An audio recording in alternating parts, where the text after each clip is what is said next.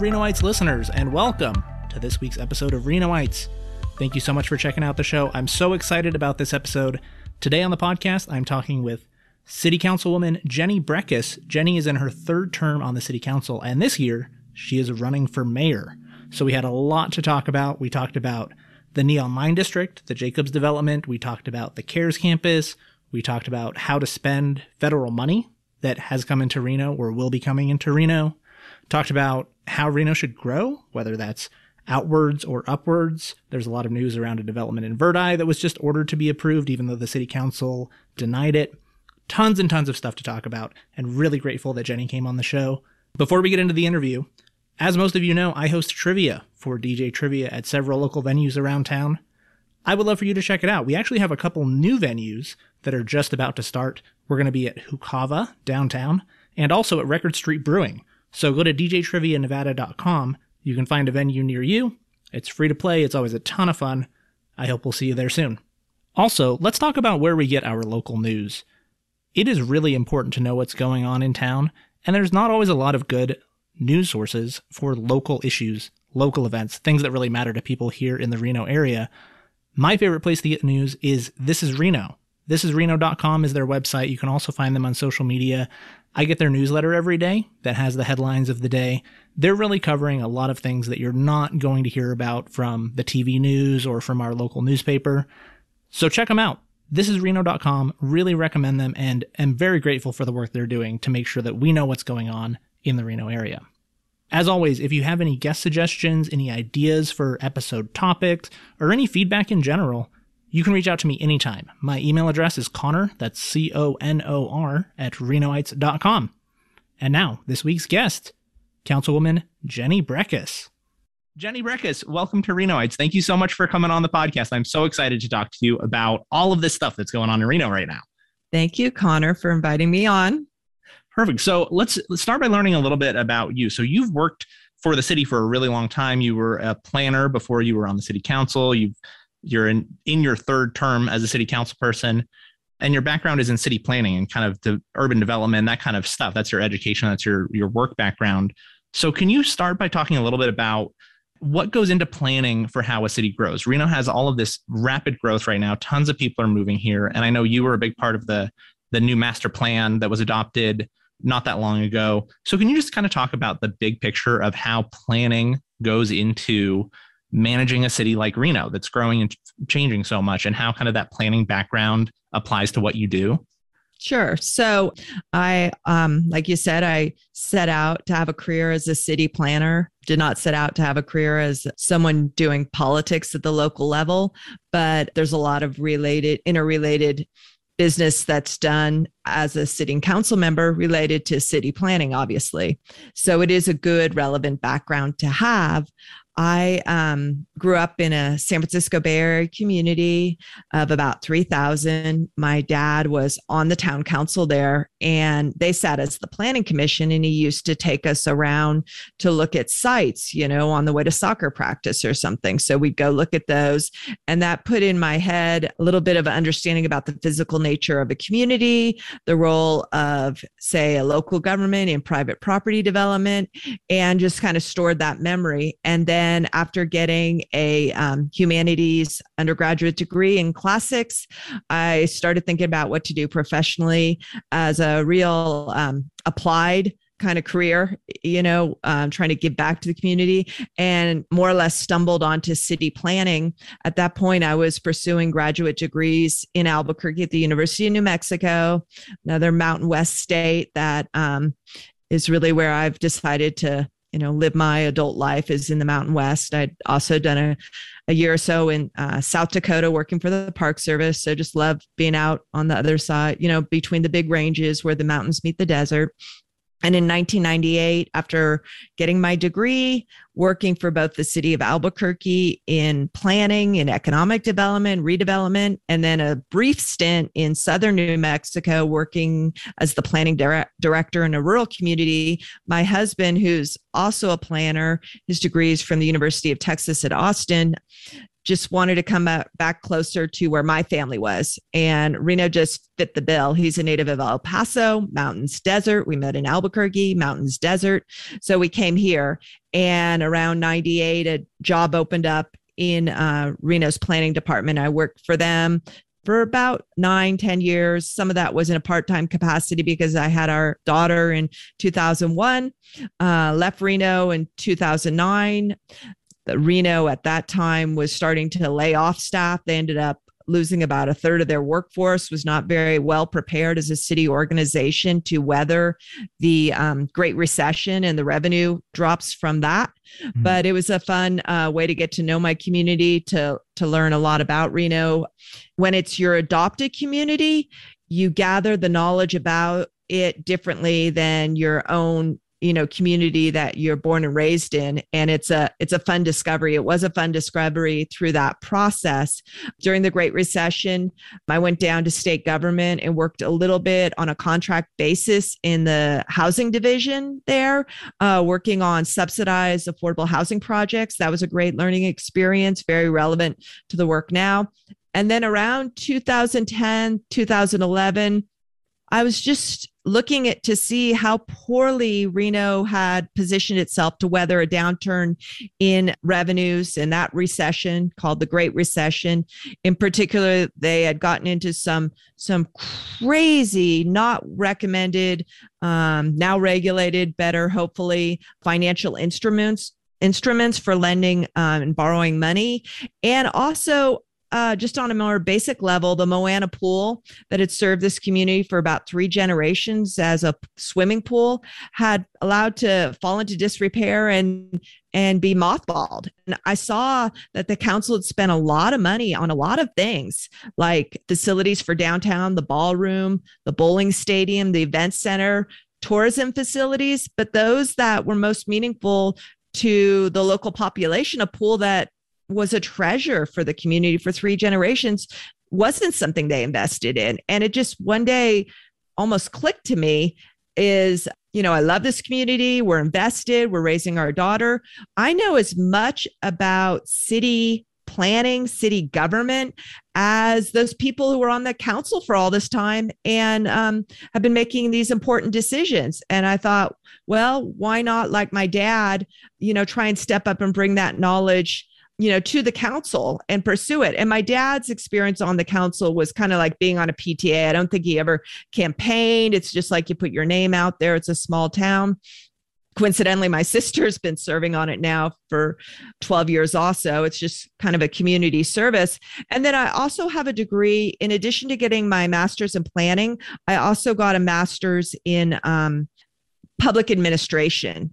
And that's where you get into the financial aspects of serving on a local government, either at the staff or the elected level, and all the other facets of intergovernmental relations, personnel management, contract bargaining. So I brought that expertise in also and lean, in the years I've been on council, onto both sides of it, both the planning and how local governments operate.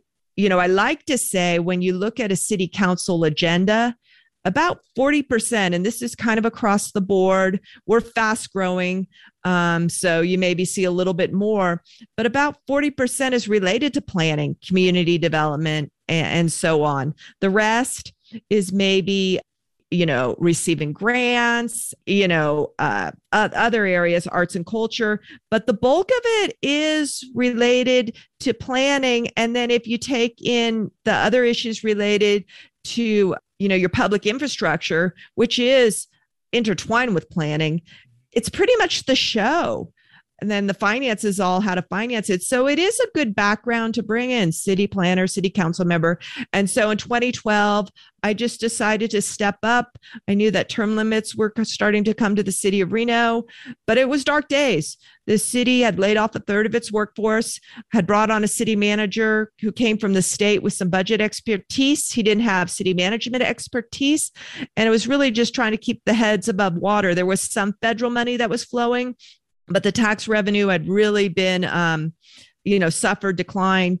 And it was a real feat those years between that city manager and the finance director to keep the city going as a going concern. It was tough, dark financial days that a city government never wants to be in.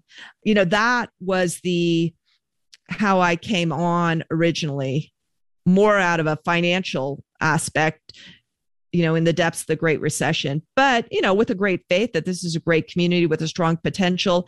And, boom and bust is in the Nevada, psyche. And when you bust, you do bust hard. That's not a good thing. And when you boom hard. And you really want to have a level, consistent growth pattern. But those are not as common as you'd see around, our American cities. What have you found to be the experience of working more on the political side and in the city council compared to the planning? Like, have you been able to have a lot of impact on making these things more sustainable and avoiding this big boom bust cycle? Obviously, there's been so much growth in Reno and a lot to manage. If you're talking about how to manage growth, there's a lot of decisions to be made. How much of that falls on the city council, and kind of what has your experience been on the city council side of putting those ideas that you have into place? That's a great question, because I came to the council on a real heightened level of policy knowledge and also, knowing how local government works, because I'd worked for 3 of them. But the political world is different. And I was invited to speak at the 2019, I think it was, National Conference of American Planning Association, because there's not a lot of planners who have made this jump over to political life. And I showed a meme of, to planners is like, look, here's an iceberg. Here's what you see of the city council members and how they're, operating, functioning, what you see at meetings and decision making. But below that water, there's a whole lot of mass down there. And that's your political life. And that's the political world. And you need to some degree, be aware of it. But also as staff, you can't try and figure out what the political directions are of your body, of the members. You need to be up there above the water, setting forth recommendations on the expertise that you have, of best practices, of, your planning goals of found in your master plan, of equity, of resiliency, of fiscal prudence. You can't be second guessing the political world, but be aware that it is big and it is, important consideration, and help understand it and work through it. So the political life pretty quickly became apparent to me that we need a more level playing field. And so I was very happy with my colleagues early on. We adopted a lobbying registration. So if you're going to be paid to try and persuade staff or an elected official at City Hall, you're going to register as a lobbyist, and everyone knows who you're working for and who your clients are. That was a good win. I got there ultimately with my colleagues, but I got some help from the charter committee that is appointed by the council and by legislators to, look at our charter, which is our constitution, make some recommendations. And one of the recommendations they made was one that I wasn't able to get through the council. And that was that we do a more regular reporting on the money we're bringing into our own finance campaigns. Mm-hmm. And so the state of Nevada has outlined a campaign finance reporting framework. But like all things at the state of the Nevada, their, municipal government that does most of the work. County government is total afterthought. So the reporting system is really on election years. And unlike the legislature that goes and checks into Carson City every other year for, 60, 90 days, local government is doing work year round, every month, every year.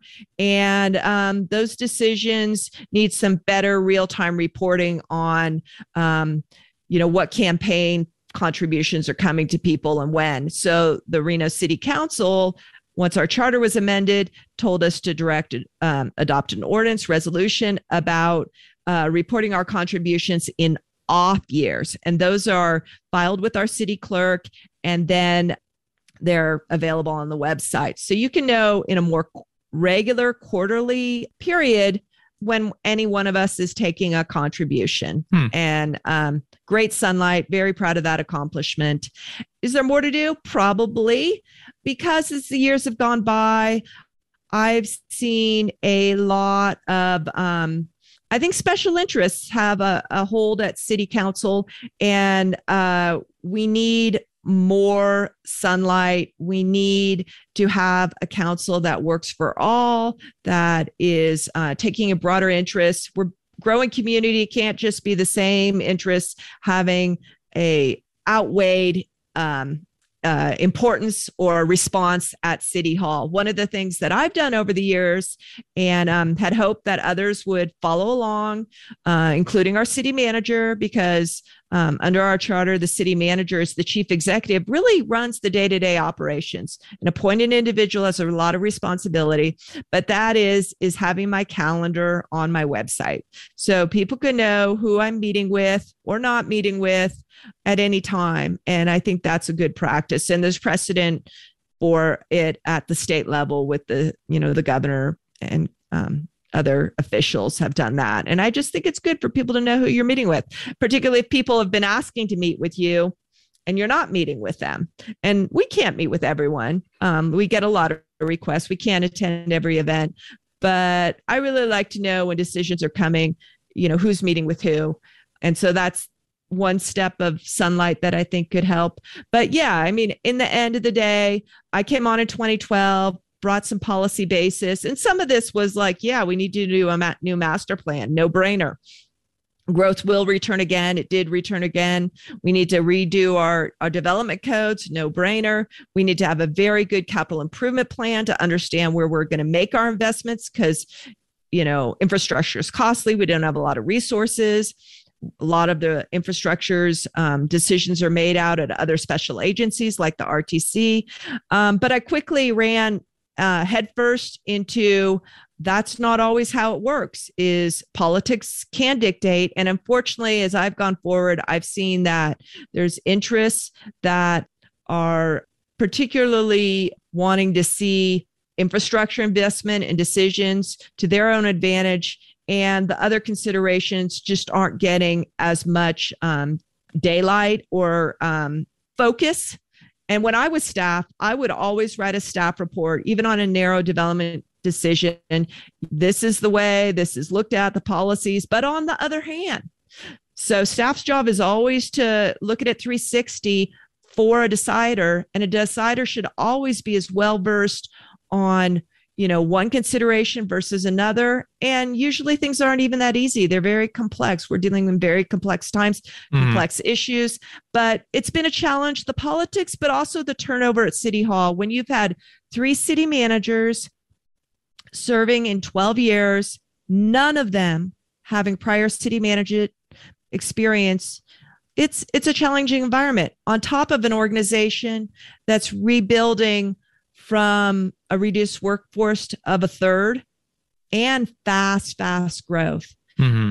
Not to mention, Nevada's a tough one at the local government. We're a low service, we're a low tax state. A lot of that is volatile, doesn't come down to the local level, and low services. But sometimes the growth that you're seeing, doesn't want the low services, needs high services, particularly as you see the plight of so many who are facing, the issues that you see of mental health and addiction, leading to, tough economic times too, in combination with the tough economic times. Yeah. Well, I know that you are running for mayor this year, so trying to increase your ability to get the things done that you want to do done. And I want to ask you a lot about that. But first, I kind of want to just run through some local issues because there's so much going on in Reno right now, especially around development. There's a lot of issues around homelessness with the CARES campus, a lot of concern about how we're dealing with homelessness in the area, whether we're providing the services we need, just a million things to talk about. So I'd love to kind of just dive into a bunch of current issues. And I'd love to start with the Jacobs development because this has been the biggest news item, I think, and so consequential for how Reno is growing. That's the big question is, how is Reno going to grow? Is it going to be sustainable? Is it going to bring down housing prices? How are we going to deal with all of these things? And Jacobs has taken up a lot of air in the room about all of these decisions. So for most listeners, I think, are pretty familiar with this situation already, but my super quick rundown for people who have not been paying attention. Basically, Jacobs Entertainment is a out-of-state casino company. They owned casinos all over the country. They owned the Gold Dust West. And in 2017, they bought the Sands and had this vision or idea for creating what they're calling the Neon Line District. So basically like a new part of downtown that's supposed to have, hotels and zip lines and apartments and businesses and all of these things. They want to kind of shift the focus of downtown over to that stretch between the Gold Dust and the Sands. And to do that, they bought up a lot of old motels that served as last resort housing for a lot of people. As Reno's growing, there's not enough development and housing for people to live in. So those motels have been used as housing for a really long time, but in super, super poor conditions. So a lot of them are torn down. Nothing has been built by Jacobs in that area. So it's a lot of demolishing of units without creating new units yet. And a lot of questions about what is actually going to go in there. That is the frustration for a lot of people is there's a vision, there's an idea, but where's the plan, right? Where's the beef? So that is what a lot of people are really concerned about.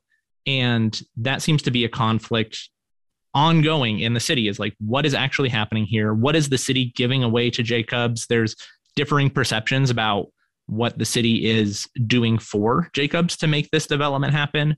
A bunch of questions about Jacob. I'll try to do these rapid fire. Is that a pretty fair assessment, you think, of what's going on? Yeah, I mean, I would maybe emphasize a few more points. Not all of those motels were in terrible disrepair. My daughter, maybe 12 years ago, had a dance teacher. She was different. She taught castanets, came from a very skilled practice of dancing for decades and decades, and interesting around the country and Canada. And she gave me a really good insight to those motels. And I drive her back and forth from teaching lessons, and not all of them were created equal. Some of them were little communities. So I think that's one point I'd like to make. And he's also bought items other than motels. But, if you want to ask me, is when I came on the council in 2012, I said, we need to do a master plan. We need to work on downtown. Downtown had really gotten away from the city, taken steps backwards. The example we used was the graffiti task force. They all got laid off. So no one was cleaning up graffiti, and it was everywhere. I said, let's do a plan for downtown, and the council all agreed we'll do one. And we did one. And when they looked at downtown, defined the downtown area, they looked at the one area where, Jacobs bought a lot of his land and said, this area has potential. It has good grid network, bones, you call it in city planning, but it's of an undefined characteristic. You should do another plan for it. We'll call it the Northwest Quadrant for now, but it needs a planning effort. So it's in Ward 1. I came out of the council, out of that planning effort when it was adopted, and in the next budget got that planning effort. It was going to be collaborative. It was going to be, just how you do a little plan, involve everyone. Got it through budget. Well, Jacobs had just come to town, got wind of it, and put a stop on that. And I was told by city staff, Jacobs does not want to lose control of this area. And then the story was written, and the story's been written as the council's priority to implement the downtown plan, implement a lot of our master plan work, because like you said, the air's taken out of the room with Jacobs. And yes, I mean, there's probably 5 or 6 other things I would have loved to have seen planning staff working on in this area, just of an urban nature, that I think could have returned more equitable, beneficial policies and outcomes to the community. But the council wanted to make this deal and let Jacobs be in charge, or not in charge, but negotiate with Jacobs a deal. It's called a development agreement. So it's very transactional. Mm-hmm. The people who were living there, had lived there, they weren't involved in any discussions. Jacobs exercised his property rights. About 600 residential units have evaporated. And that's 600 people who were residents of the Northwest Quadrant. It's easier to plan for an area when you've displaced an area and you have one player. And that's how they've worked, with a lot of influence at City Hall. If you've been watching the Jacobs playthrough, he has hired a lobbyist. That lobbyist has a very close relationship with the mayor. She reads about that relationship at every council meeting. She's probably read it 50 or 60 times because they've come through not only for the development agreement, but of a lot of abandonments and other approvals that they need at the council. I don't have an answer on it. I just kind of guess 50 or 60. Maybe it's 30 or 40. I don't know. But he's been able to have a lot of influence and a great deal. And the great deal just accumulated with him being able to get some rights that the rest of the development community doesn't have. And you only get through this one-on deal. And I think that good policy can help everyone. And there are policies that we could have applied in the downtown area that could have delivered more to other people who want to exercise their private property rights by building and developing. And I just want to emphasize to you what a unique scenario you have with this Jacobs. It's not reflective of a lot of development approaches. Our development community is very tight knit and they won't speak out of turn about one another. But in quiet conversations, people scratch their heads and say, I've never seen anything like this. He doesn't operate like we operate. And Jacobs Entertainment is primarily, as I understand it, related to a man named Jeff Jacobs. He is an heir of a great real estate fortune that came out of Cleveland. He has interests in different parts of the country. I don't think he has that many casino interests, maybe one or two others. He's not like a Caesars Entertainment. But for whatever reason, he bought that Gold Dust West. And early on, I was excited to meet him. He helped install a traffic improvement on 2nd Street where we were having pedestrians hit, like 3 deaths right before I came on and 2 when I was on. And then he bought the Sands and he bought some of the infill projects. But as I started to watch, I got very nervous that one, the council had taken a pass on planning collaboratively for everyone in the area. And 2, these demolitions were getting very concerning. Now, it's his private property right to demolish something. And that's what he has. But he kept coming through and wanting asks. Ask for a street here. Ask for an alley here. And accumulating in this development agreement. And one of the worst things of the development agreement is if you have a property and you vacate it, you get a hold on the sewer that was served there. You've already paid into the sewer fund, so you get a hold. But that hold on those credits for the sewer that was there for the prior use, they expire after, say, 5 years. So there's incentive to build, because your clock is ticking. And I have met other developers who have raced the clock to build something after demolition.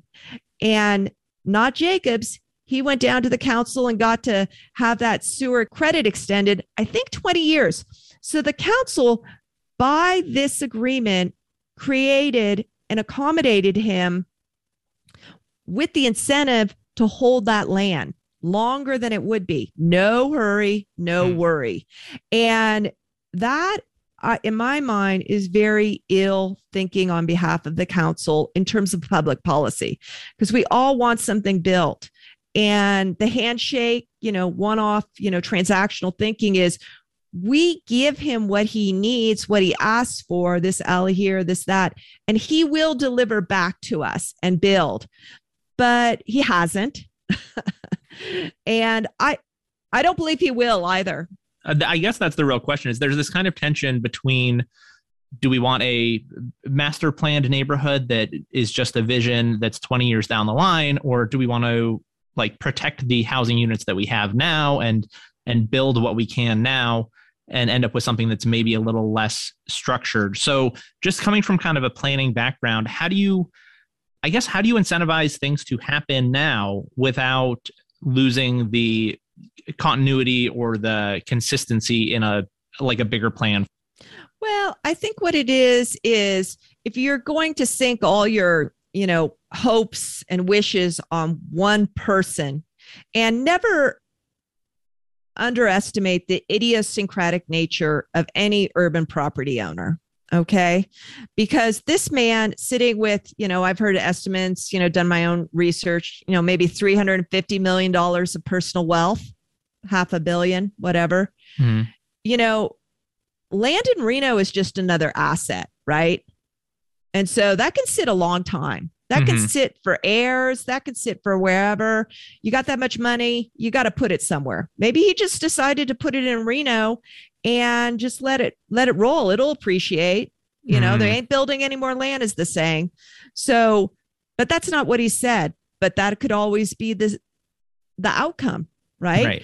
You know, I don't know if you've been up Keystone Avenue at the interstate where they're building the new some fast food developments. Yeah, I live right down the street from there. So that is my neighborhood. Okay, that property was bought by out-of-town investors 2007 or so. They bought an improved, old, dated shopping center. They leveled it, and they lost the property. Did they sell it at a more than they bought it for when they, you know, put in all the holding costs and demolition? I don't know. They bought high before the Great Recession. So I very much can point to a parallel of someone who bought high. And I think the analysis is that Jacobs did buy high because he paid for the improvements. Some of those were, you know, going concerns, businesses that were going concerns. There's a dry cleaners, a tire shop, a wedding chapel, several motels. So his purchase price included those improvements. Then he demolishes, he's got costs. So then he starts to maybe pencil a deal. But he has said, and I sat with him before, you know, I have not had conversations with him in a while, and he said he's not building anything. He's selling that. So he's got to get his cost of purchase, his cost, you know, which could be high, and some profit before he sells it to a developer who's going to build and try and pencil a real estate deal. You know, that's a whole lot of what ifs. And what I've asked, if the council wanted to do a development agreement, is put some requirements on the back end of him to build if he's going to get some privileges from the council that aren't available to the rest of the world, like those extended sewer credits I talked about, like alleys, those sort of things. So it's not like, you know, save those like there's an opportunity to save those motels. That is a private property interest. Now, could we have done other things? And, you know, we'll talk about that when we talk about the CARES campus, but that's how this scenario has gone forward. And, you know, we will see, but we also have to be prepared for having a landowner who has bought a large swath of your downtown, leveled it, and won't build a thing for a long time. And that's just like the Keystone Avenue Commons over there, a decade. That's a tough one to stomach. And if you have been any part of public policy, you know, this development agreement that facilitates that, you're doing your community a disservice. And there's a lot of urban history when you get redevelopment agencies in doing things like urban removal and so on in the 60s and 70s. And it's really fallen out of favor, but it seems to be here in Reno in 2022 in terms of policy. And that's disturbing to me. So anyway, we will see where this goes forward. But, you know, I want to be on the offense. The offense is not calling out, this Jacobs agreement. No, bad for this reason. I want to be on the offense. The offense is, one, in that North Quadrant, people are building, and they're building without all the privileges and benefits that Jacobs got. And you can see one next to the cathedral there. You can see one off of Keystone Avenue around 2nd Street. You can see one that went on 1st Street. It's occupied now. There's about 4 or 5 developments in that area, residential, going on right now, and one more that I know on the books. So those folks are going. Now, how could those folks have benefited from some council policy? The council policy they could have benefited from is the fees that RTC charges for building new roads. Those fees are based upon needing a lot more road capacity. Well, in your downtown, you're not really looking for more roadway capacity. You're looking for safety improvements. And in some ways, you're shrinking down roads and not having big thoroughfares go into your downtown. I've been on the council saying we need to look at those RTC fees. And if you knock the RTC fees off of those $7,000, $8,000, maybe more people could qualify to get into those apartments or buy those condos that are getting constructed in that area. It wouldn't just be a deal assigned to Jacobs, which is the way the council's gone. It would have been good policy, a fee incentive that's tied to, a question of why you're even charging fees in those areas. I know it's a longer discussion about how we finance roads and infrastructure in these areas, but this was at our council meeting last time, and I brought up the point. Look, these are fees related to road capacity, building new roads. But why do we have a zoning code that doesn't even require parking spaces in these areas? Tell me this. You've got a very clear conflict that you're charging fees for all these new units to need all this new road capacity, but you're not even requiring these developments to have spaces to accommodate cars, which is the best practice. In theory, people will have fewer cars in a downtown area if you've got other ingredients going right.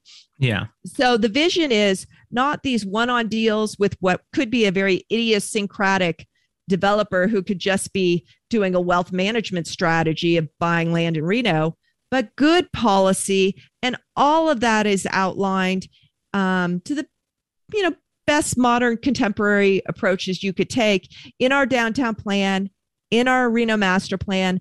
But the air has been taken out of the room to implement the Jacobs agreement. And there's other ways we could have gone, will go when I'm mayor. Well, I think is there a challenge about the ability of the city council to do certain things? One of the things that Anjanette Damon from ProPublica has written a lot about the Jacobs development, and the headline of her big article was that he tore down motels during an affordable housing crisis and city leaders did nothing. And part of that might be because the city, but you said it's, private property there. You can't tell someone what they can and can't do with their property. What do you think needs to change in that regard as far as the city's ability to do stuff? Not necessarily the will to make these decisions, but the actual, the powers. What would the difference be with you as mayor versus as a city council person to kind of steer those decisions and those powers? Well, if I had been mayor, we would have had a Northwest area plan. Jacobs would have been a player in that, but so would have a lot of other people. We would have decided what sort of infrastructure and street improvements we're putting there. As it is now, out of the development agreement, he gets to put whatever street infrastructure he, decides is an appropriate design and some big signs that brand the area for him. No, we would have had the Northwest area plan. You would not have seen me at groundbreaking sitting there cheerleading on bulldozers, by Jacobs's side as he displaces people. You would not have seen that. And so the mayor, carries a lot of influence, has ceremonial duties, but also a lot of, leadership defers to that person. You would not have seen a cheerleader there when someone's tearing down and displacing poor people. Not going to happen. So that tone would have changed. And then like that sewer credit fee, yes, he could tear down a 60-unit motel, but he better build in 5 years. Those sewer credits, which are a huge chunk of change, are going to have to be repaid again. You don't get a little bonus of sitting that land for 15 years. It's absolutely in conflict with everything the council says they want, which is him to rebuild. And what he says, he rebuilds. If he wants to rebuild so much and he's going to reconfigure this whole community, why does he need these sewer fees to sit out for longer than allowed by ordinance for his own financial gain? You would not have seen deals like that. I will respect all day long his property rights, but as a matter of public policy, he's not getting one-off deals that aren't good for the rest of the community and work against, your goals. That would not have happened. So that's how that would change. Now, another thing, and I know you wanted to mention the CARES campus, and our time's limited here. I did not support the CARES campus when it was finally, viewed out into the world what it was. There was a lot of behind the scenes working, and then it was put off to this regional body, and it became this massive compound without any programming considerations. And when it finally came to a regional vote, I said no. And I knew it was going to be a problem. And 3 months after it opens up, the county commissions this report from this expert who says, you really got a problem on your hands. And so, it was not a best practice, best approach. Two things about the CARES campus is it was made possible to build that massive compound, which we need something to help transition people off the street only by the rescue money that came in from the federal government in response to COVID. Okay, so that's what facilitated it. Think spring of 20. But what were other places doing around the country? They were taking those folks and they were buying motels. California had a project called Room Key or Hotel Motel Room Key. And I, time and time again, said, let's get out in the market and see if we can buy some of these motels, even some hotels, rent long-term lease because tourism dropped. Let's go that approach. And didn't get any traction. Everyone was dead set on building this massive warehouse compound, at the farthest east boundaries of Reno, no man's land. And, but, admittedly, it was hard to do what other communities were doing around the country, which was buying motels when you had a guy in town paying top dollar for them and demolishing them. You're out in some market competition, but I still maintain that the city and the local governments could have come together and bought a few, which could now be under retrofit and be, this first step up toward housing for some folks who are otherwise on the street. So when you ask, well, what could a city do? A city with those funds that came forward at that time for COVID relief could have been buying some motels and rescuing them. And as a matter of fact, right after the council approved the CARES campus, a motel owner across the street reached out to me and said he's been trying to sell that to the city and wants to. And so, those were never given consideration. And here's something you ask about being mayor is there's still a lot of federal money coming down, and the council has prioritized that for housing. It's coming down and it's going to be available over the next 4 years. I don't want it misspent. I don't want it misspent on worst practices, designed on the fly, CARES campus shelters. I want it to be spent in a best approach. And there's some models out there of bringing subsidized housing to, be able to expand that housing stock, and best practice to have the market be positioned to do what they need to do, which is to build housing that is the most affordable to those in need. And I'm very afraid in the next 4 years, we've got a once in 2-3 generation of funds coming down from the federal government to improve lives. And I'm afraid that it's going to be, deal made with people like Jacobs and go into, people's pockets and not go towards best practice outcomes. And that is part of my mayoral run, is to say, hey, we got an opportunity. You want to look at the track record of dealing with housing? Look at the CARES campus. A failure or a not a good approach by your own experts 3 months after you open. You want to look at other housing approaches? Cheerleading some out-of-town multimillionaire when he comes in and tears down 600 residential units. Let's give someone a chance to be mayor, to set the tone, to learn from other examples, who's, been thinking about these issues deeply for decades now. Yeah, I think like the affordability of housing is forefront for a lot of people, because housing in Reno is just getting more and more and more and more expensive.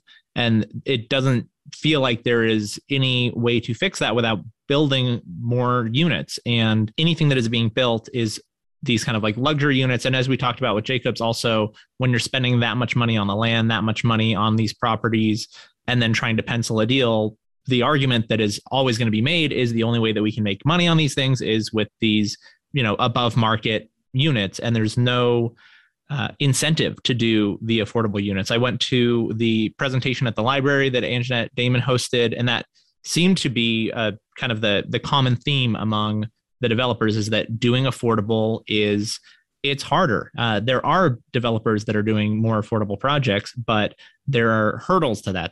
It is more burdensome to make affordable housing than it is to make housing that is outside the reach of, typical Renoites. How do you incentivize private developers to make affordable housing? Can you just talk a little bit about how to do that, how to make developers, or how to allow developers, I guess, to create affordable housing in Reno? Yeah. Like what are the stumbling blocks for them, and how do we remove that? How do we fix that?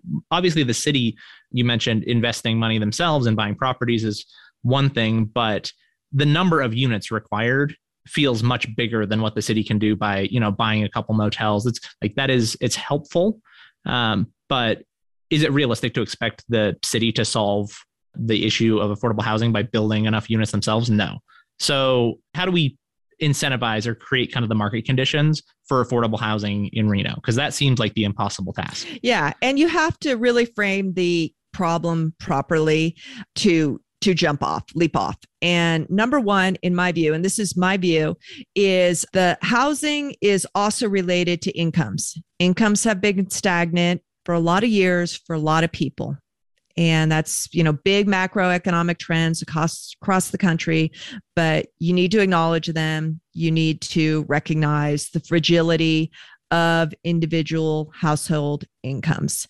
That's why this last budget at the city of Reno, I was not going to support the budget if we did not raise to $15 an hour our lifeguards and those who check in the kids at the community center for childcare. So we got to realize that incomes are not where they need to be. We'll see what's going on right now. We're in very turbulent times, but that's another side of the ingredient. Now, one little city is not going to, fix that, but we do know that is a challenge. Second is, you really need a variety of housing types to be built.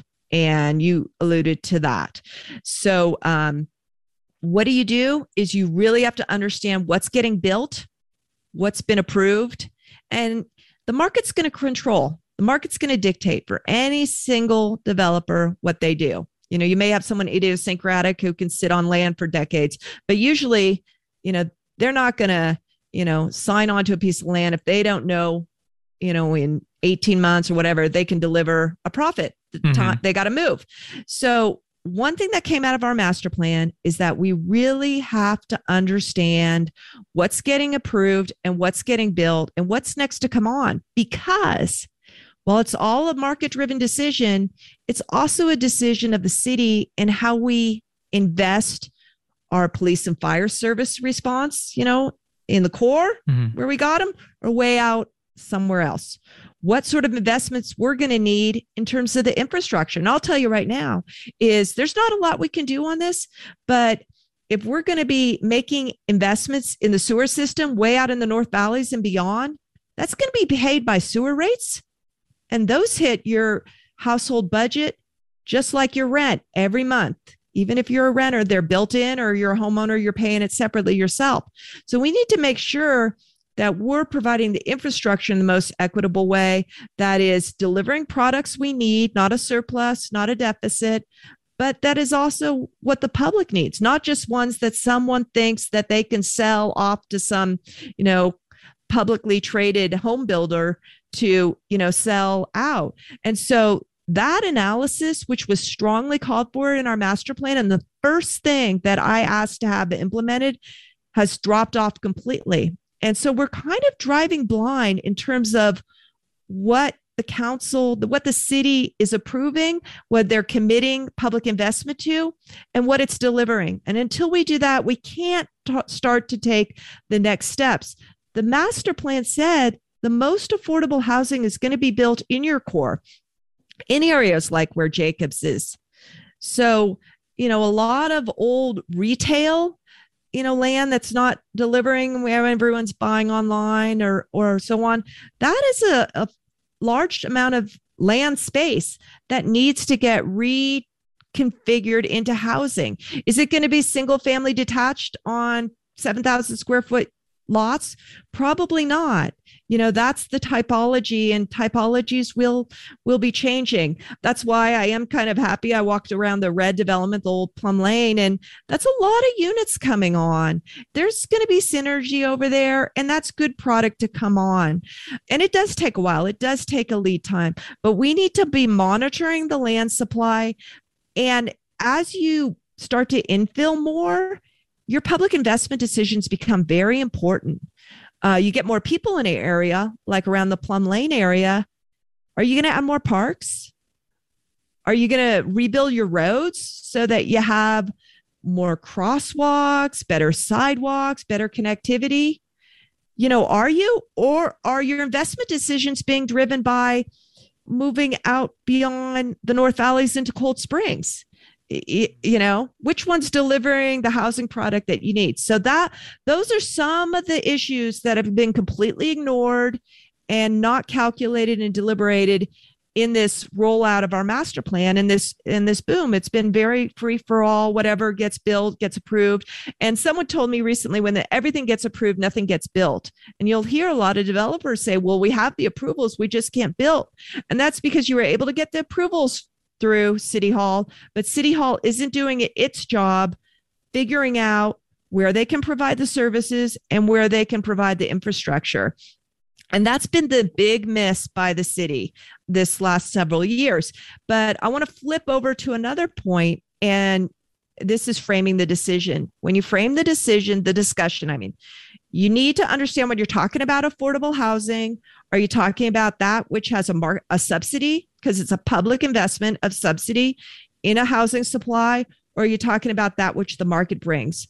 The subsidized housing the subsidy comes down from the federal government mostly, and in most years can only get 50 or 60 units built a year. And I worked in that, I told you I worked on that. Now, in times when the federal government wants to invest in America's life, like they did during the Great Recession, where they're doing now, you can get a lot of units on in 4 or 5 years. I would say that there's probably capacity to bring on maybe 1,000 units in a subsidy. And this is a long-term subsidy over the next 4 or 5 years from what the federal government has agreed to commit. That's a big windfall. And that subsidy and how that plays out is going to be very complex. It's going to be a big task, but it's exciting. That in connection with the other subsidy units that we also have. Some are owned by the Reno Housing Authority. Some are privately held, but they were built with an investment of subsidy in there. So the developers who own that privately are required to keep those at an affordable level for a while. But you need to understand what you're getting. The bulk of housing and housing demand is going to come from the private market. So how do you get the private market to get there? If they can build all day long, homes up in the hills, which are, bring challenges to wildfire, and you got to pump water up or sewer, that's great. But is that really where the public needs to be putting its investment choices? Maybe not. Maybe we need to come down and do a little bit more. And that's what all of that would have been made known in that Northwest plan. We would have been looking at the sewer lines, the water lines down there, and right size that to what the private sector would have built there. There is a lot to be done to get us to a point of affordability, and then, playing with fees, that are differential, maybe like those road ones. If you're going to live way out in Cold Springs, yeah, maybe you are going to tack on a big road capacity charge. But if you're going to live downtown, maybe not so much. And that does impact how the housing product will be built and delivered ultimately at the end of the day. And in lieu of that, are you going to make decisions to build 4-lane roads out there, or are you going to modernize and retrofit your urban arterials? Those are the issues for government to make, to help to work in partnership with those who build the housing.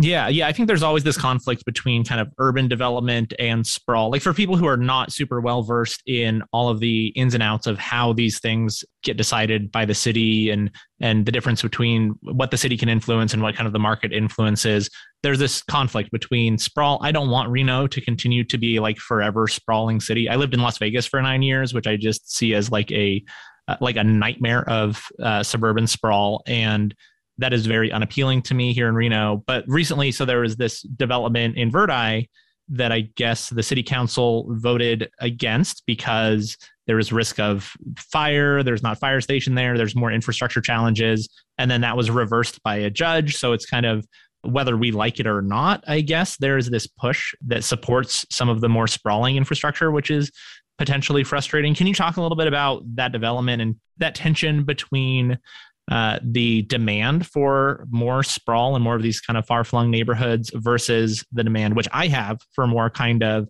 dense urban development, public transportation, kind of a more a more urban Reno, because we do have the capacity for that. I have been saying for years and years that as we continue to develop around downtown, like the university, I know this is another big issue of yours too, is like moving some of the university into downtown, kind of integrating those two communities. We have the potential for a vibrant urban Reno. I used to live in Portland. Portland State University is like in the middle of downtown Portland, and it works, and it's exciting, and it's something that I see as a real opportunity for Reno. But there is this kind of conflict and this tension between like the urban versus the suburban. Can you kind of talk a little bit about what you would like to see for Reno in terms of the urban development and how to steer or how to kind of manage the conflict between those two ideas about how Reno should grow, out or up, kind of? Yeah. Well, I mean, this is where I was talking about is really understanding your land supply and the demand, and where you have deficiencies in infrastructure and serviceabilities, and when you're ready to serve to outlying areas. Sprawl is a derogatory term, but it is fair to say that we are, a sprawling region. We have some limitations just because we grow up to boundaries like California, right? But we have designed suburban, auto-centric communities.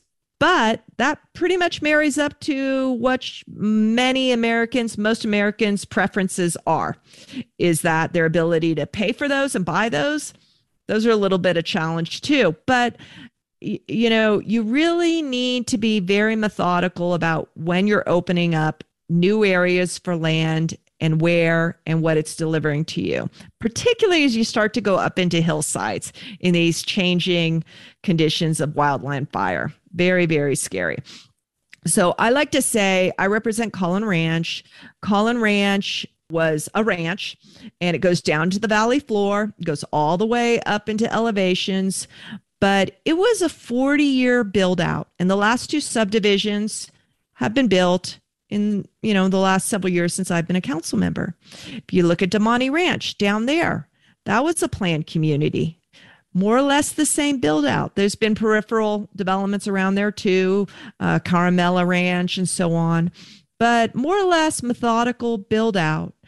We lost sight of that. And I have a history back to the early planning days, going back to 70s, because when I came here in 98, I was talking to a lot of the folks who worked during the 70s and the 80s when a lot of that groundwork was done. And it was much more methodical.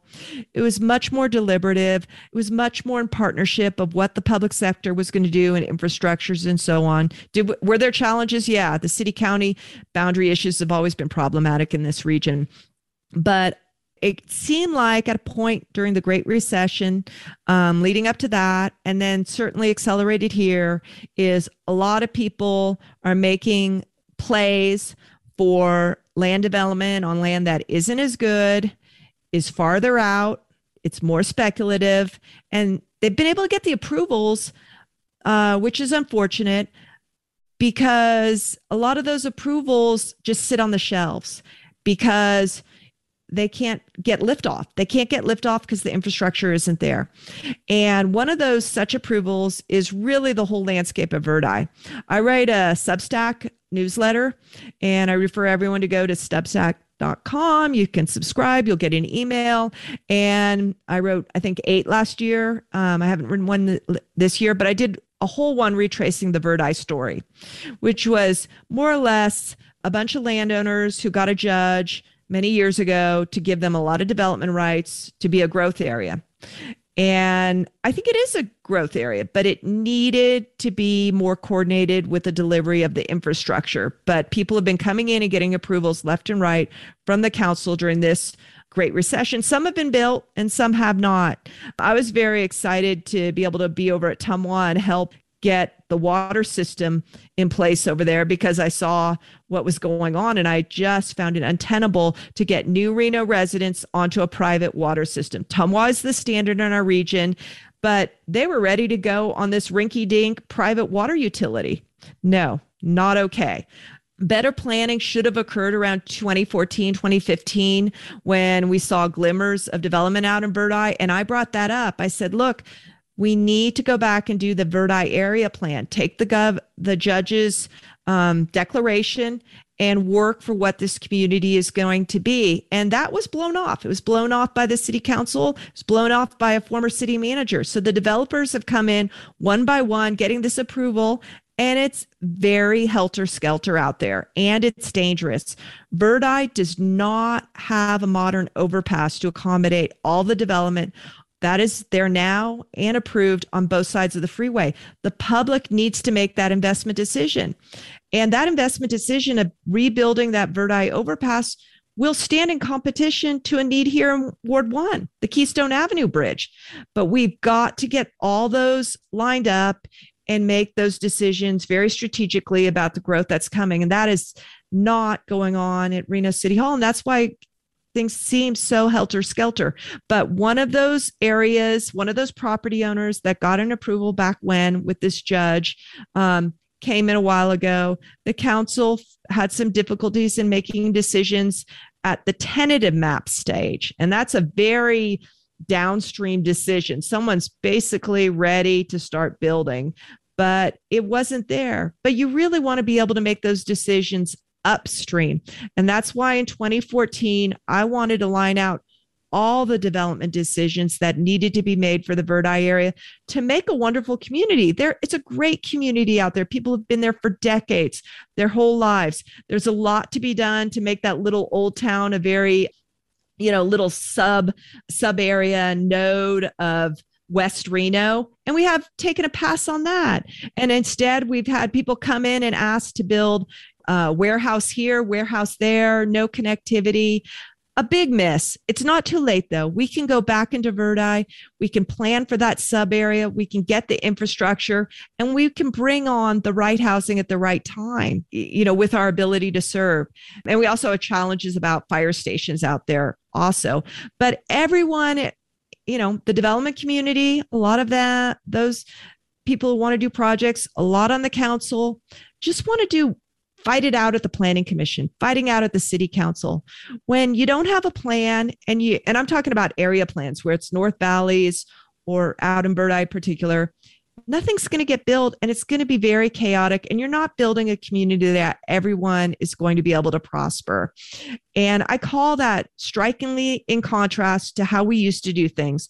Collin Ranch, Damani Ranch. We need to get back to that sort of thinking here in Reno. And as mayor, we're going to do that. We're going to get there. We're going to be planning infrastructure, public services, quality of life amenities in tandem with the development build out. I kind of want to pivot a little bit to the public interaction piece. I'm from Reno originally, but I lived away for most of my adult life and then moved back a few years ago. So my experience of kind of knowing what's going on with the city, paying attention to both the local politics, local development, all those kind of things, that's relatively new for me in the last few years.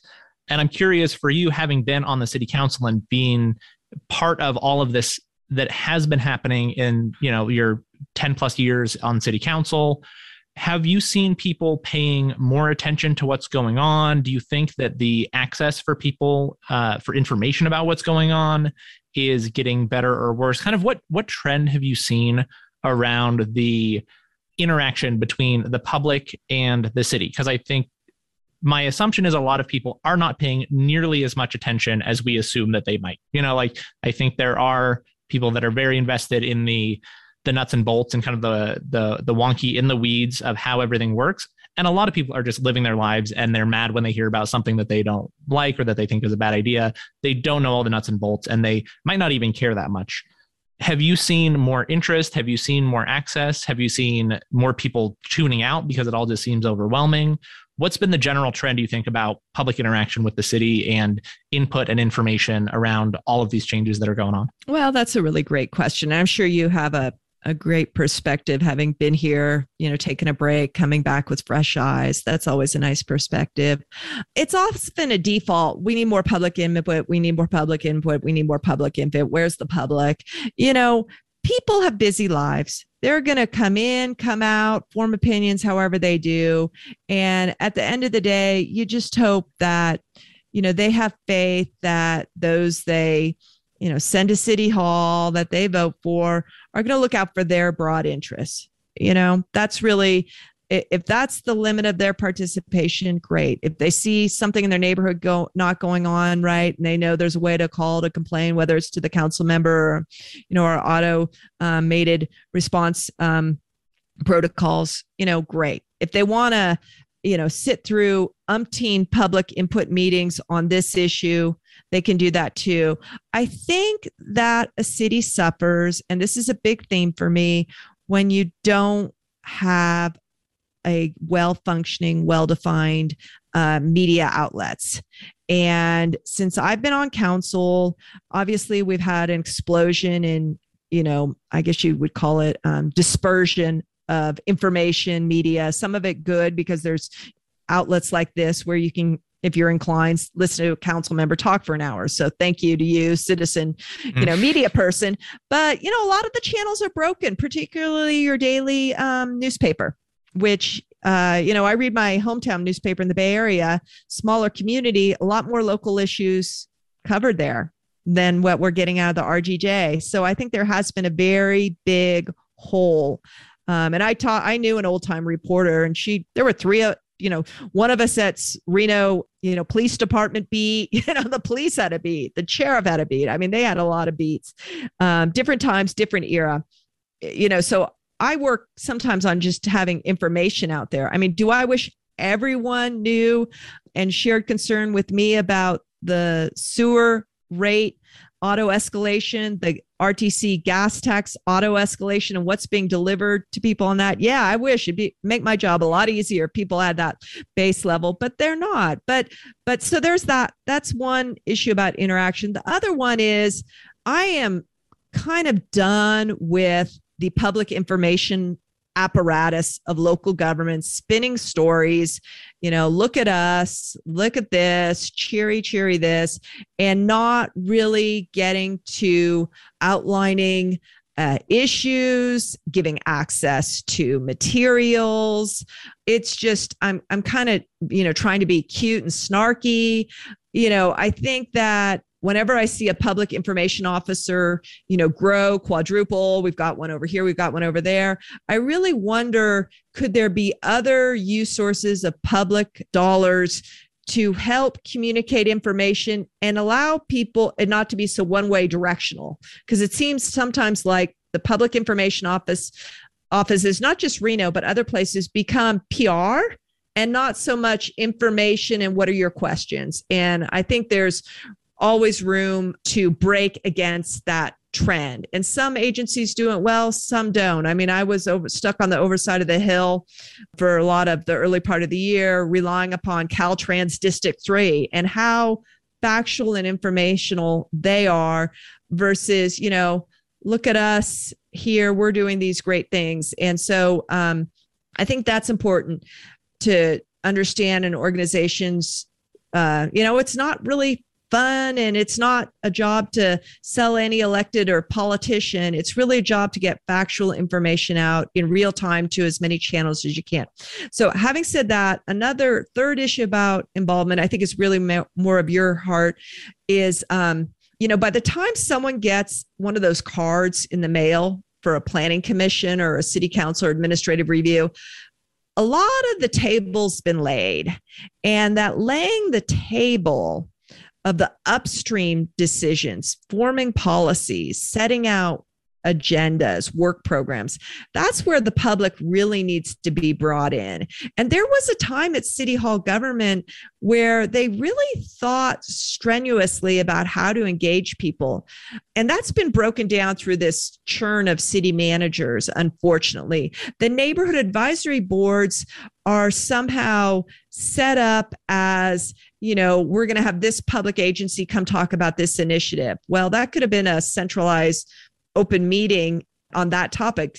It didn't need to be repeated 5 times throughout the neighborhood, throughout the city at these neighborhood advisory boards. The neighborhood advisory board should be very focused on neighborhood issues.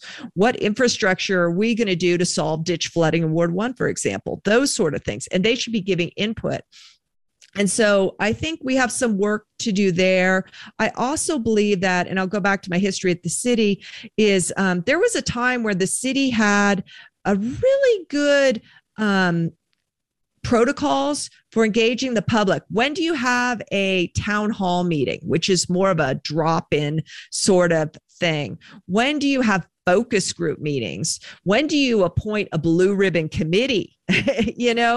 Different ways.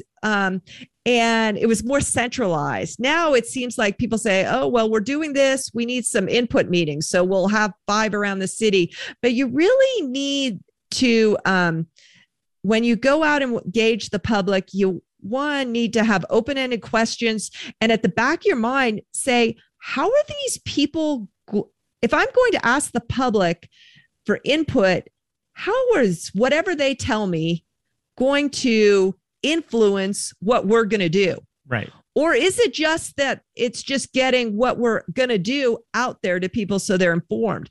You really need to take a step back. And I don't see under our current city hall arrangements that we have someone or an office that can be a resource to the different departments, whether it's police, whether it's, community development, looking at it from that area of expertise. And the city did, maybe in the early 2000s, some really good training with some very forefront people who worked all around the country on that. And it left quite a mark on me about how to do public involvement and public input. I'd really like to see the city take that concept, centralize it, have it a resource to different departments, and be more strategic about how they seek input, and also marry that up to the boards and commissions. I think the boards and commissions have a need to be a little more, they're not just audiences. If you're on a board of commission, you're not going to a play, okay?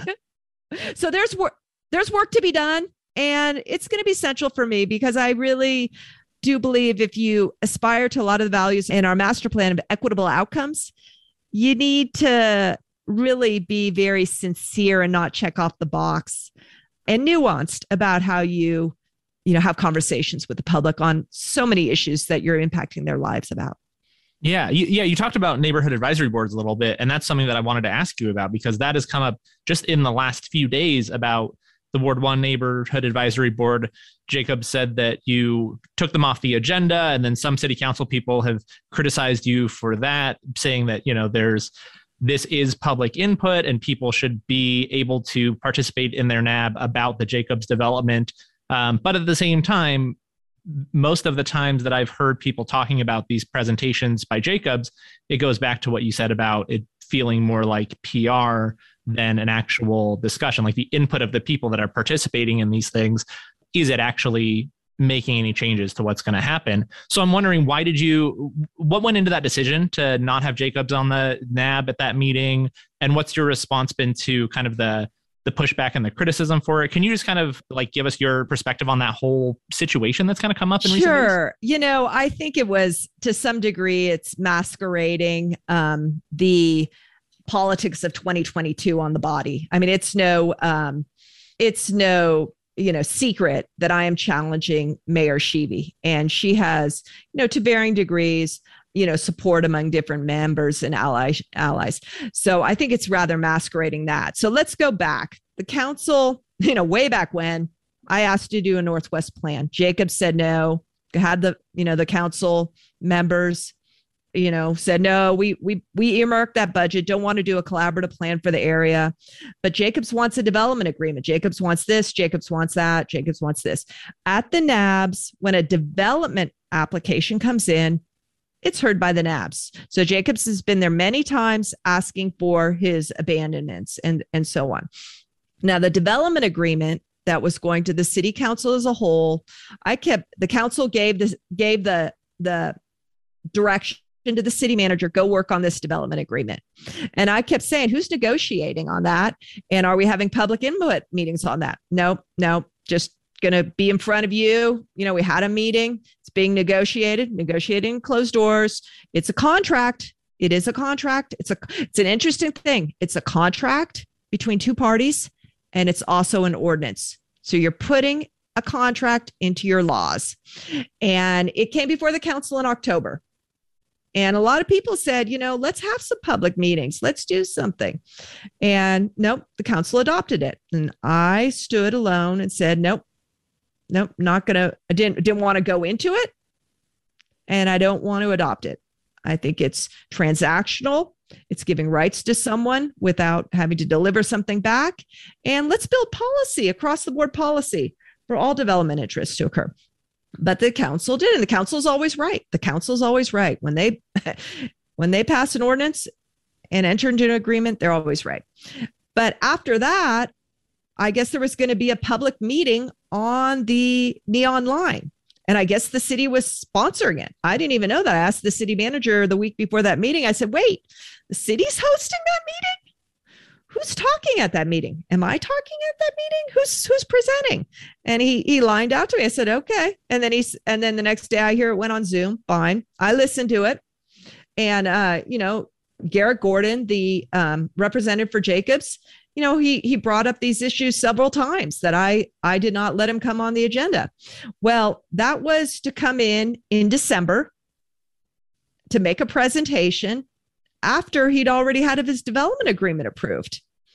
He also was coming in, on other projects, the abandonments, and he did have a subdivision map in to build some units, but he pulled that. So he was on those agendas. And that's kind of like a part of our process. But coming in to tell us about the development agreement ordinance that he has rights, that's not input. He's telling us what he got. That's like any other presentation of any other community member coming in to tell us, what they're doing. And we take those on a different kind of nature at the Ward 1 NAB because we're trying to focus on Ward 1 issues that the NAB can influence and direct. And you can't direct an ordinance that's already been accommodated and adopted. And it's really in his interest. Why would he want to go out and ask for input on stuff he's not going to do? He's an attorney. He's got his rights. He's got his development plan. There's no influencing that decision because the council's adopted an ordinance. So I said, no, we're not going to have him on now. He can come on under development projects when he's building stuff. He wanted these legal rights, and he has his legal rights to come in when he's going to be asking for development approvals. And so, it was political in my view, because I think the decision to give these enhanced development rights to Jacobs is not popular in the community. Yeah, that's an interesting question, is how do you gauge what is and is not popular in the community? Because one of the things that I have noticed, and I try to follow all the different interested parties, I follow a lot around the homeless advocate community, around stuff around CARES, and they have a lot of opinions around development, around Jacobs, around the motels. But I also follow a lot of the people that are very pro-development and want to see a lot of growth in Reno. So there's all of these kind of conflicting ideas about what we should do, what we shouldn't do, who are the good guys, who are the bad guys, if you want to break it down into like the oversimplified version. So how do you gauge what the community really wants? Because there are people who are much more vocal and much more active, and it's impossible to know who actually represents what the city wants. I think elections are really the way that we, as a community, collectively voice what we're for and against. But obviously, we don't vote on every single development or developer or issue or neighborhood situation or whatever. So how do you gauge kind of like what the community wants? Yeah, I mean, it is a challenge. And we talk about this a little bit. My campaign team is the echo chamber. What echo chamber are you in? Because it can reverberate and then you think that's fact, and it is not fact. And, we're becoming a very diverse, larger community. I'm not out there a whole lot, particularly in these COVID times, but I try and, keep my ears open, talking to different people, go to different geography in the community. I have my mental map is very, very strong. I was a long distance runner. I ran in college, and I just spent a lot of time out in geography with my head somewhere. I like to hike, but that's not so much the built environment. So I know Ward 1, like in my head, I can just envision all these intersections, streets, neighborhoods, and so on. And that served me very well, not because I can read a neighborhood. people spend most of their times in a neighborhood, then I can kind of get a sense of, what's going on. But you do have to be in different neighborhoods and talking to different people, and you have to be out there, doing business, shopping, or, involving yourself in community efforts. That's key. And listen. So that's very important. I have a good mental map of the city too, even though, like I said, I didn't grow up here. It gives me a little bit of a hindrance, but at any given time, I've seen so much of it. I have, if there's an area where I don't know how these neighborhoods connect or what street what, I'm like, how do I not know that? I'm like, I'm always lost over here. How can that be? Longley Lane. It just like, but I think that's a good way to, just live in the community and understand. But you really have to understand the diversity of the community too. Across, one thing in particular is, geographic, ethnic and racial lines, but also age demographics. The experience of moms who are doing and dads, the elementary school thing right now, which I did as a parent, that's a whole time in someone's life where your issues are really important to you versus someone who's not kicking it, but, enjoying a retirement or rather isolated in a retirement. So you really have to understand that there's a lot of diverse living experiences going on in your community. But at the end of the day, you really have to have confidence in yourself to make these hard decisions, people looking at you, the humbling experience of asking people for their vote, that you're in it for the right reasons, that you're there to lead and you understand the responsibility people are giving to you, and you'll take everything into consideration. You won't, we all have our own biases. We all have our own leanings, but you really have to be, at a multitude of considerations. And, at the end of the day, I was in this early and I started to have some supporters who said, Jenny, I don't really understand what's going on there. And, can't figure that out. There's nothing in the paper, but, wherever you land, I can accept that. I understand that.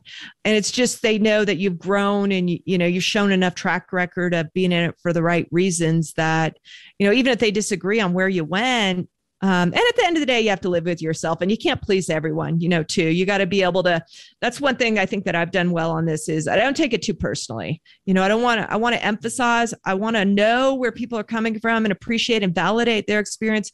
But when I state an understanding or something, it's not personal and I'm not internalizing it personally either. Yeah, well, I had Councilman Reese on the podcast, and one of the things that he said that really stuck with me is that just because he doesn't agree with someone doesn't mean that he didn't listen to them or that he didn't take their view into account. And I think that's kind of an important thing to recognize, that you are not going to please everybody. There will be people that you disagree with about how to do something, and not taking that personally and not shaping your whole opinion about someone based on a disagreement about a policy or something is probably a healthier way to, relate as citizens and elected officials than, making everything a life or death situation and everything personalized. Yeah. Yeah. And you have to move on too with your colleagues too. One thing after the other, because a colleague, you come together on one thing, but on another thing, you might be apart, but Yeah. Well, I mean, you have to work together. And I guess the last question I have, because I know we're running longer than I expected, but there was so much that I wanted to ask you that I'm glad it's a longer episode. But one of the things I wanted to ask you, since you're running for mayor and we're talking about kind of disagreement about approaches in the council, you're highly critical of the current city council. So hypothetically, let's say you win and you're the mayor and you are still like 6'1" Jenny. Like, do you worry about being a mayor that doesn't have the city council on your side, or that you'll have challenges around bringing people together and getting the things done that you want to do? Like, what is that a concern for you? Because obviously the mayor still needs to work with people, and all of these things are collaborative efforts. So how do you balance that? Like, highly critical of the current city council, but needing to collaborate and work with the city council as mayor. How do you see that working? Well, you got to remember, we meet twice a month at least, and 95% of our issues are in unanimity. It really is one more of focus and the agenda, and I think that when we sit down at the end of the day and talk from points of values, what we want to deliver individually in our terms for our constituents, the policies we've created, the paths can be lined out and we can get there. Early on, the council, all came together and agreed upon doing a master plan, all agreed upon some very hard but important fiscal, guidelines, all agreed upon the downtown plan. So I think that we had a path of working well together, but those were on very baseline decisions of big. And then how do you prioritize what to do for what reasons? And I think if all of a sudden, you don't have, say, a Jacobs who has a well-connected lobbyist getting in someone's ear, their interests don't pop up because the interests of, do we do a Northwest downtown plan? What's the advantage for that? You would flesh those out in public and the reasons why in public. And I think we will get there because at the end of the day, I have faith that cities can deliver. I really do believe that cities, government are important places to improve people's lives and, guide a community. And you all can do well and get there because you all do more or less the same things, provide infrastructure, have parks, and so on. We're moving forward on the pool, but I would have liked to have done the pool sooner and without debt, but the pool's being done with debt and in combination with the police department. I didn't support that. And it was a pivot, I think, off of some of the earlier conversations we had. And that's because a lot happened behind the scenes in discussions. And the audiences, when I'm mayor, will be out front. They will be laid out. They will be multifaceted. And so I think that there's no denying that because even if it is 6-1, everyone knows where something is coming from and how it's deliberated. And I think that's when a body works well together. When a body has, tight connections to a few lobbyists who have a bunch of clients and the decisions seem to go, whoa, where'd that come from? That's when you get in trouble. And that's when you don't function well as a body. And I think that when you have more open process, open dialogue, more strategic workshops in public, you all do well because everyone's on the same page of where you're going. And I look forward to setting the tone for that as mayor. So you mentioned that you have a Substack. What is the best way you think for people to keep in the loop about what's going on both at the city in general? So there's city council meetings, those type of things, and also with you and your campaign. How do people stay in the loop? JennyBreckis.com is the website. It's getting built this month, but it's still up there. It was up there from 2020. Substack.com is a really good one. I'm going to continue that through the campaign year. I love writing them. It's probably not the best campaign strategy. Not a lot of people are going to read 1,500 words about the land spill, but it's another voice, and there's a lot of those out there. City information. There's so many different channels. There's the neighborhood advisory boards. You can just go onto the city website and get the topics that are of interest to you and participate that way. And never forget the TUMWAs, the RTCs. We parse out a lot of responsibility of these boards and commissions. And that's been something that's been a struggle for me, not being able to sit on RTC for 10 years that has so much influence in the built environment and is more or less a broken agency, very unaccountable with only 5 members. Our bus system's collapsed. We've not doing well on safety on the roads. Big motivation for me for running for office for mayor is to see that agency reformed. But, follow those agencies too.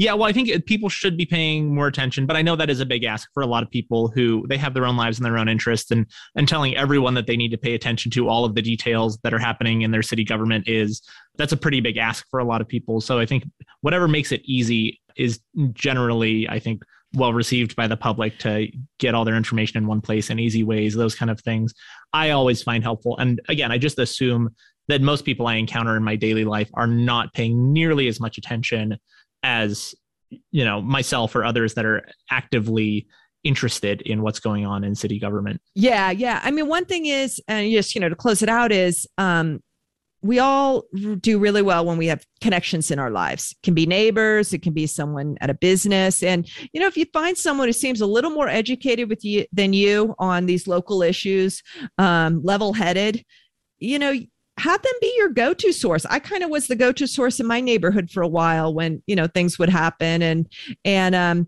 that's how leadership is built, actually, is in these, these people who take an interest and then get a little bit of a following of people who are like, I don't need to know. She just tells me what is going on in the neighborhood. And so that's a very powerful role to play. And it's a good person to have in your life. And the great thing about local government is we're polarized politically as a country a lot of times. And that takes up a lot of the, news. But on city issues, people who can see the world completely different, a lot of aspects, can have a very strong agreement that some drainage on a street is not functioning well and is wiping out a curb, Well, perfect. Thank you so much for coming on the podcast. It was awesome to talk to you, and I'm glad we got to have a good long conversation about so many of these issues that really affect the city. Like I said, some people are not paying that much attention, but there are a lot of people who are super, super hungry for information about what's going on, why things are happening the way that they are. So I'm really grateful that you took the time to sit down and give me kind of a lot of background about how things work and what you'd like to see in the city. I really appreciate it. And thank you. I really appreciate the time. I learned a ton. Thanks, Connor. Listeners, thank you so much for checking out this week's episode of Renowites, and special thanks to Jenny Breckus for coming on the show. What a great conversation. I learned so much about not just her experience so far on the city council, but a lot of details about how things work in town, the planning that goes into things. I know a lot of us don't always pay attention to the nuts and bolts of city government, so I really appreciated this opportunity to learn a bit.